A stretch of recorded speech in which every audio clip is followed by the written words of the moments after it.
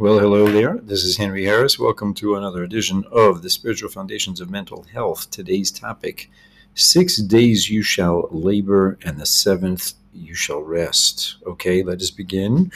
We're looking at a simple truth. Let's take a look at the nature of our feelings, our moods, our psychological experience. How are those things being shaped and created?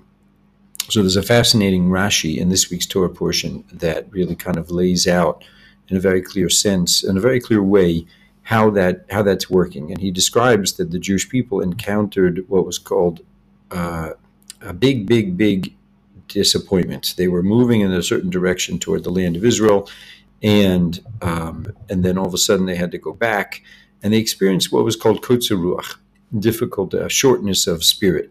And he explained any difficult thing that's associated, any difficult thing is really a form of kotzer ruach. It's a form of difficulty, a narrowing of spirit. It refers to a situation where the heart, a person's, in Hebrew, in Jewish consciousness, the lave is really someone's mind. A person's mindset is too small to be with a certain pain. When a person, there isn't room in a person's heart, mind, a person's outlook to be with a certain pain, then it kind of like he can't be there. He has to run away. He has to fight it. He has to escape it. It's not the circumstance itself that is the actual direct cause of his aggravation, his pain, his suffering. It's the degree to which he has room in his mind, heart, to be with that pain. That is really what we're pointing to. It's such a clear and beautiful kind of explanation of it, and that is, we're having an experience of life. It looks like we're having a direct experience of the world and the events that are unfolding inside of it. Those events could be unfolding now. It could be the version of recollection we have about our past. It could be what we anticipate to be coming our way. And we feel things, and then innocently but mistakenly we make a direct correlation. Oh, I'm feeling what I'm feeling, obviously because something is shaping that feeling inside of me. It's directly pressing on me and thereby causing and arousing that feeling in me. And the truth is that it's not really true. It's not to say that there aren't things happening out there. There are. It could be there are things that are worthy of intervening or protesting or challenging, etc. But the experience, the actual psychological experience of that event or that circumstance is not actually being created by the event or circumstance itself. We have a state of mind. We have an outlook in life that is not static. It's moving. My moods are taking shape in a way that I'm not directly the author of. In the same way as I've expressed in the past that there's a weather outside, there's also a weather internally, and I will do well to look at and watch and account for that moment-to-moment phenomenon, simply because it's just real. It's just, there's something 100% true and real about it. And it's an anchor. To be anchored in reality is a very helpful thing. And the alternative is to be anchored in an illusion where I innocently but mistakenly link a feeling I'm having to a specific event or circumstance. And then without even noticing it, I'm going to start managing and analyzing and reacting and trying to fix, control, or run from something. And all of that innocent but mistaken act of analyzing, running, fixing, in a sense, is kind of holding my mindset in its place. We all experience the flow of mindsets and moods. It's impossible not to have an unfolding and changing internal landscape. It might not be noticeable to us in a given moment, but it's happening. Our moods do move, and our experience of what is otherwise basically a relatively static circumstance is itself not static. And that can awaken me, that can arouse in me an appreciation for what I'm hoping to discuss in this week's conversation, this week's presentation. Where is it that I'm capable of making a choice or an effort that has potential to change things, and where is it where I don't? There's a place in life that I don't have control over.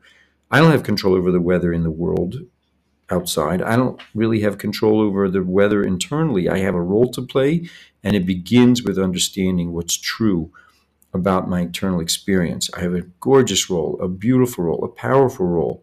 Part of that role is the acknowledgement of what's not in my control. That is a huge component of my role. And that's going to be my segue into this week's portion that I mentioned. 6 days, the Torah says, 6 days you shall labor, and the seventh day will be day of rest for our Creator. In the Hebrew, it says, Sheshes Yamim Tavod, 6 days you shall labor. Yom HaShvi Shabbos LaHashem Elokecha. And the seventh day will be for Hashem, your God. So the understanding behind this is beautiful. There's on all 7 days a week, there's a commandment, a mitzvah, a great, great spiritual accomplishment in remembering that there is a single, simple source. Now, how we are meant to live with and express that awareness, that clarity, it varies. It differs between the 6 days of the week versus Shabbat.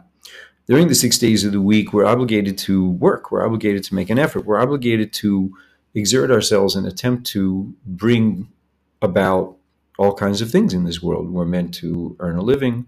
We're meant to try and help others.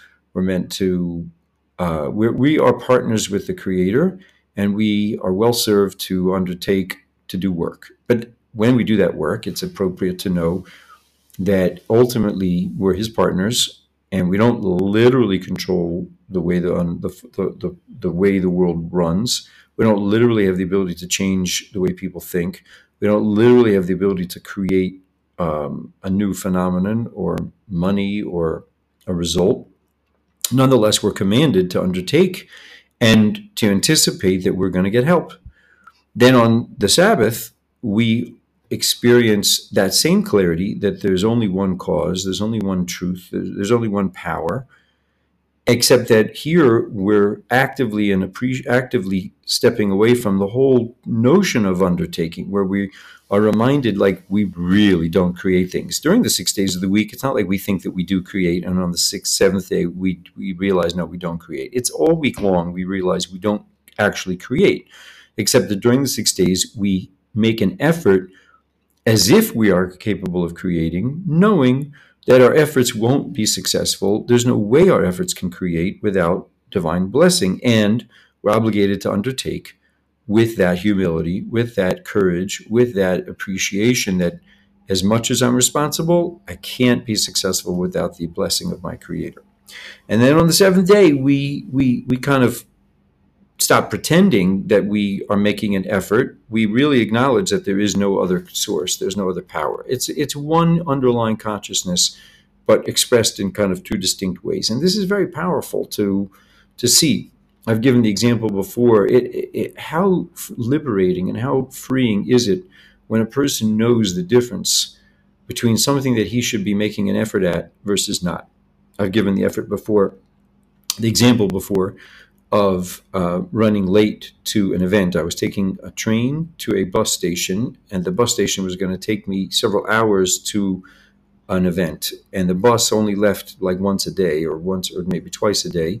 And I was making my way to a conference that if I missed the bus, I would basically have missed the entire first day of the conference. And I was taking the train to get to the bus, and I'd left myself an appropriate amount of time. But I was new to the location where the subway train was running, and I realized after a few stops on the train that I was going in the opposite direction. So as soon as that happened, I waited for the next stop. I got off, I walked across the platform, and then I proceeded to wait on the opposite side.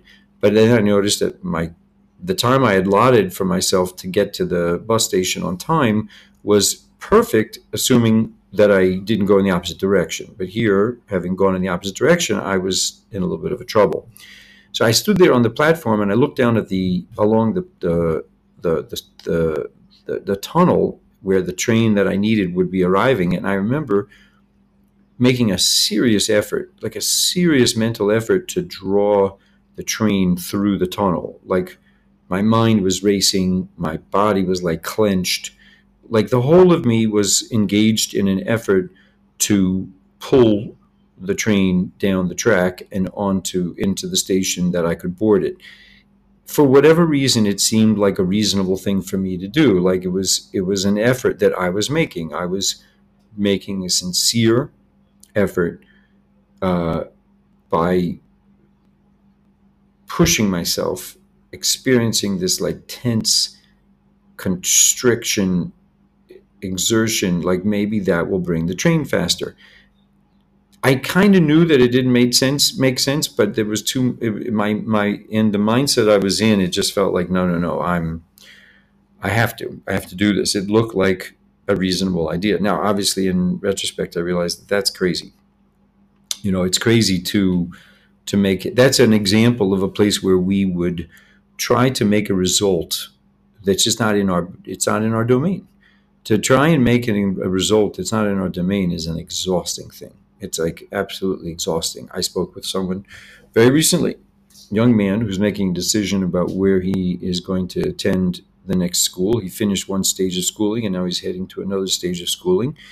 And he is conflicted because there's a number of people that he cares for, teachers that he likes, he feels a loyalty to, and they seem, in his mind, I'm not sure if this is actually true, but in his mind, they seem to have a preference, one for this direction, one for another direction, and he's stuck because he really, really wants them to like him and to feel good about it, to feel good toward him, and he's really frightened by the possibility that they might not, or that they might be disappointed or upset with him, and so he is quite committed. His commitment is to figure out how to make sure that each of these parties still likes him. On the other hand, inwardly, without fully being conscious of this, he knows that it's not really possible. In the same way that I knew inwardly that I couldn't actually draw the train down the track with my mind or with my tension, but it obviously on some level I did feel that it was reasonable that I could, and therefore I made the effort. So too here, this young man feels quite struck. He feels quite constricted about the decision that he wants to make, that he needs to make, and the possibility that he might not get. The feelings of these two teachers might feel sour toward him. He doesn't want to disappoint them. He doesn't want them to be unhappy with him, and he knows, or at least he has some consciousness, that he's not in control of whether they do feel this way or they don't. So when he asked me, what can I do? And we spoke about it, and then he said, what it seems to me is that I need to be very calculated, and I'm really playing like a chess game. I'm like planning 10 steps in advance how I can make it so that they're not upset with me, and I can still do this, that, or the other. I said, that's fine, but I would add to your plan that that you also make sure that the days are all sunny. That in the location where you are, make sure that the days are all sunny. And he was like, huh? And I was like, look, what's the difference? Like, you don't really have control over whether these teachers feel warmly towards you or they're disappointed in you, and you also don't have control over the weather. So if you're already making an effort to do things that are not in your control, so like, let's do some more. And I think he heard it. I asked him, is there anything wrong with what you proposed? Like, do you feel there's anything unethical or irresponsible about the path that you want to take that might feel disappointing to these different people? And he said, no, there's nothing wrong with what I'm proposing to do, even though it might be that one of them is disappointed or both of them are disappointed. So what we're left with, I said, is you have a path that you understand to be responsible, and yet it doesn't have a guarantee of bringing about their satisfaction and their happiness. What do you want to do with that? And of course, in this present moment, he's agitated, but he's listening. And this is our life. This is our life. And this is the power of the notion of Shabbat, that we're living. Shabbat to me is not a seventh-day experience only. It's really a 6-day plus a 1-day experience, that we're practicing this consciousness. It's the same consciousness. The same consciousness. It's one single truth, and that is there's a single simple source behind everything. Nothing, there's no power in this world, including my own power, which has the ability to absolutely create.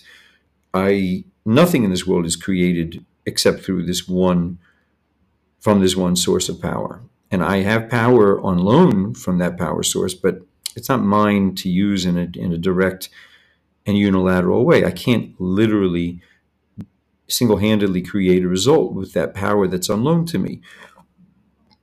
And so what I'm left with is the ability to walk in my life.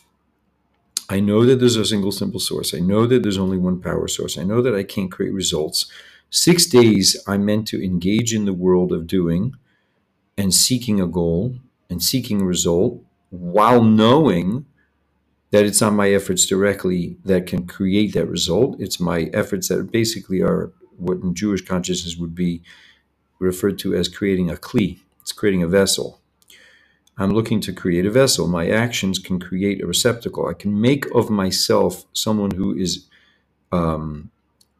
open to and interested in and desirous of a certain result. And of course, it requires action. It requires planning. It requires real, honest to goodness exertion in this world, simultaneously while knowing that I'm creating a vessel. I'm not literally causing the vessel to be filled. I'm creating a vessel for that which to be filled. It's like I'm kind of struck when I look for the wireless signal on my computer to attach to the internet network. I can go and select the network that I want, but I don't literally make the connection. I wait, and then lo and behold, there's a flow. There's a flow that's flowing at all times. I don't need to generate the flow.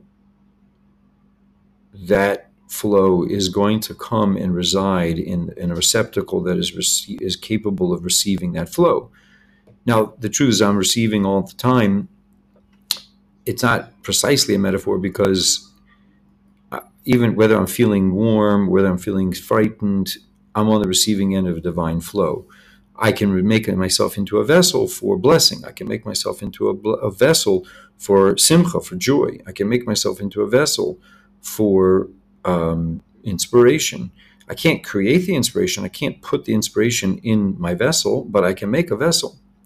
And that's the 6 days of the week that I'm engaging in vessel building, knowing that I'm not the one to fill the vessel. And then on the 7th day, I stop and I look and I acknowledge in a way that I'm no longer building a vessel, but with the same consciousness, the same truth.